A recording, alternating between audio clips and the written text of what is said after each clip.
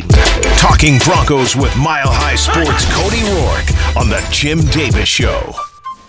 With us right now, he's the host of the Locked On Broncos podcast, also covers the Broncos for Mile High Sports, Cody Roark. Cody, hello, how are you? I'm good, Jim. How are you doing? I'm doing well. Great sign that Greg Dulcich was at practice yesterday. Sean Payton being kind of coy about whether Greg's going to play Saturday in Detroit against the Lions. But this could be a much needed boost in terms of another receiving threat for Russell Wilson, considering you look at the numbers for Troutman and Manhurts, and though Nick Kroll had Lucas Kroll, had the big catch, 35 yards. I'm thinking of the comedian Nick Kroll. Lucas Kroll had the catch for 35 yards against the Chargers. That the tight end spot just has not been a complimentary position offensively so far, and Dulcich could really help boost that spot. Yeah, that's the hope and that's the plan that they had. To be honest with you, I was surprised to see Dulcich yesterday when we were out there at practice. Part of me was waiting to see if they were trying to figure out if they were going to be in the playoffs or not, versus the idea of maybe bringing him back. But the fact that he was a full participant yesterday is a great sign. The fact we haven't heard anything yet on Nick Bonito kind of tells me that I think the plan is to place Bonito on injured reserve, which means that they would activate Greg Dulcich officially, and he would take up that spot on the 53-man roster. And more than likely, I think he'll play on Saturday. That's the vibe. That's my speculation that I have, just based on what I've seen. Will he play on Saturday is a great question. Today's practice, this is a little bit of a weird week, and if he doesn't play, I could see this being why. They practiced yesterday. They practiced today. They're going to do a walkthrough tomorrow that we don't get access to, and then they're flying. So it's basically tomorrow is essentially their Saturday. So today is essentially the Friday practice, if it were a normal week, Jim. So because yesterday was his first day back on the field, I don't know if we'll see him this weekend, but I imagine we'll see him here soon. P.J. Locke was out yesterday dealing with a neck injury. Boy, if he can't play, that's a huge loss for the Broncos right now because he's played so well next to Justin Simmons. Oh, yeah. No, 100%. That to me is something that's a little concerning right now is, PJ, he was on their estimated DNP if they were to practice on Tuesday. Didn't see him yesterday. Today's going to be big, Jim. If we don't see him out there today, he will more than likely not play on Saturday, which means that Delarian Turner-Yell would be stepping in at the safety position for him. We'll more than likely see J.L. Skinner on the game day active list versus being inactive, more so as a contingency plan, special teams type of emphasis there for him. Not ideal at all, which is crazy because I'm trying to figure out, for PJ, like he came in and finished the game, he got a sack. So I don't know what's going on. I don't know if it's just maybe the aftermath of it, whiplash, whatever it may be, but hoping he's okay. We'll keep you updated. Obviously, if Broncos fans are interested, I'm on Threads and Twitter at Cody Roark NFL. I always try to share updates as I get them. We're not allowed to post them until after practice. So today's practice is going to be very critical here for Denver, and I think for some of these guys on the injury report. And of course, you can catch Cody's report this afternoon at 4:20 right here on the Team Sports Network. Cody Roark, Mile High Sports, Locked On Broncos podcast host with us, our Broncos insider, as Denver gets ready to head to Detroit to take on the Lions. And they face a Lions team that is not as red hot as they once were. They've dropped a couple of games here recently. Of course, they absolutely got handled by Baltimore a couple of weeks ago.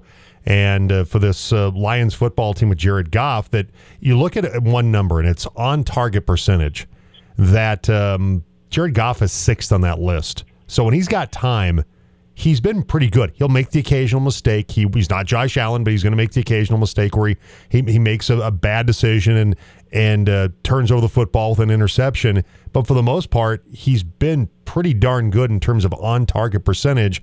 And for guys the Broncos have faced, Tua Tagovailoa, Sam Howell, who are high up on that list, Denver struggled with both those quarterbacks. But I also think this is a much different defense than the defense that faced those two quarterbacks when they were going through that 1-5 stretch. 100%. No, that's definitely, there's a tremendous difference between then and now. And Denver wasn't as blitz happy during that time against those guys. And the thing with Jared Goff and that offense, one thing they do a really good job of, and this is why I think it's paramount that they get pressure, is because they will attack you vertically, but then they'll send, one or two routes underneath to try to attack soft spots if you're playing zone coverage. A lot of times they have some designed man beaters that they try to, wrinkle in underneath, especially in the passing game, to try to get it right in front of the safety and right behind the inside linebacker. So it's just about those understanding, hey, we got to get pressure on Jared Goff, got to take away some of those crossing powders, because that's where Amon-Ra St. Brown eats. It's really on those deep over routes in certain spots of the field, against zone, against man, and they really try to isolate it. And then obviously Josh Reynolds is a big body receiving threat, kind of reminds me a little bit of Nico Collins. So, I mean, ideally from a personnel standpoint, Jim, Detroit's going to be a tough matchup here for Denver. But with how the defense has been playing, like if P.J. Locke plays, I'll be a little more comfortable. If he doesn't play, I'm going to be a little anxious, to be honest with you, about the Broncos on Saturday. Yeah, St. Brown's a tremendous talent, but when I watch the Lions play this season, Josh Reynolds comes up with big catches, third down conversions. Yep. He's going to be a problem for him because he was a little bit limited at practice, I believe. But for Josh Reynolds is a guy that has been a go-to guy in key moments for Jared Goff in the passing game.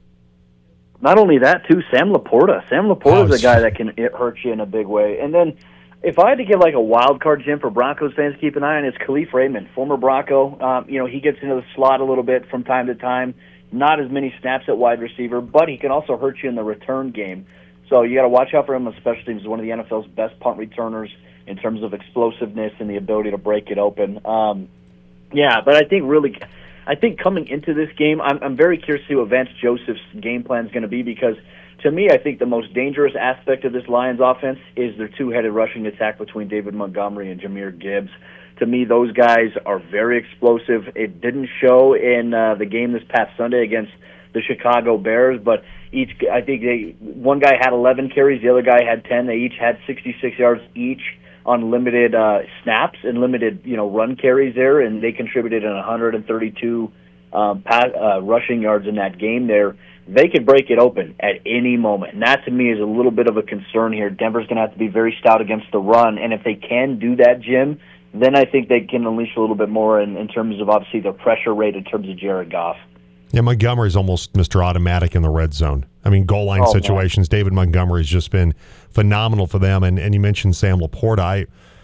Having one of the best seasons a rookie tight end has ever had, and we know how tough it is for rookie tight ends to make that adjustment, have an impact in year one. Denver's had a history of having problems with tight ends. Let's hope that Sam Laporta is not one of those problems coming up on Saturday. And then on the other side, Aiden Hutchinson with that Lions defense, not playing particularly well against Justin Fields and the Bears. I know Hutchinson, to quote one of their websites, hell-bent on getting the Lions defense back on track. He is an outstanding pass rusher. It's a really good defense, but the Bears found some cracks in that defense last weekend. Yeah, and they've been giving up close to 30 points per game over the course of the last 4 weeks. Their cornerbacks are struggling. The secondary isn't that great. Alex Anzalone is a very, very good player.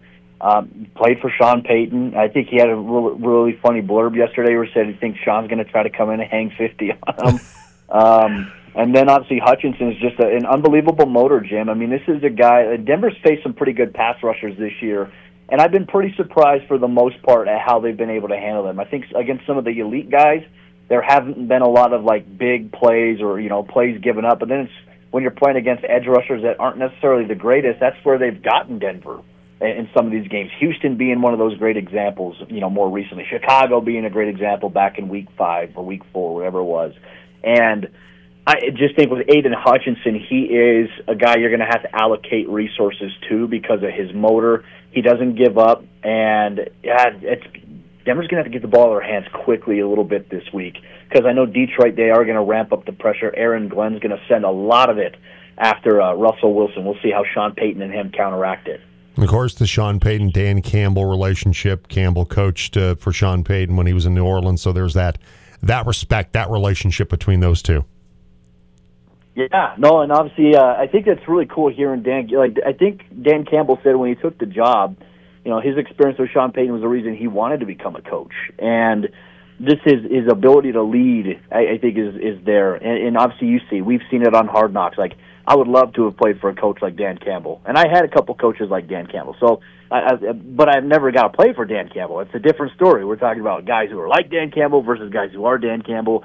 I think what he has done, and I think the parallels that you can draw between these two teams, Jim, from the Lions last year being 1-6, finishing the season, I think it was 9-8, barely missing out on the playoffs, which they should have got in. I don't know how a team with a worse record got in over them last year in the NFL playoff format. It is what it is. But and seeing where Denver was at 1-5, and now they're sitting in a good position where they themselves can maybe knock on the doors of being in the playoffs. It's just a test of grit, resiliency, and I think that when you look at these two teams, how Sean Payton has these guys ready and how Dan Campbell has those guys ready, you see a lot of interesting parallels between them.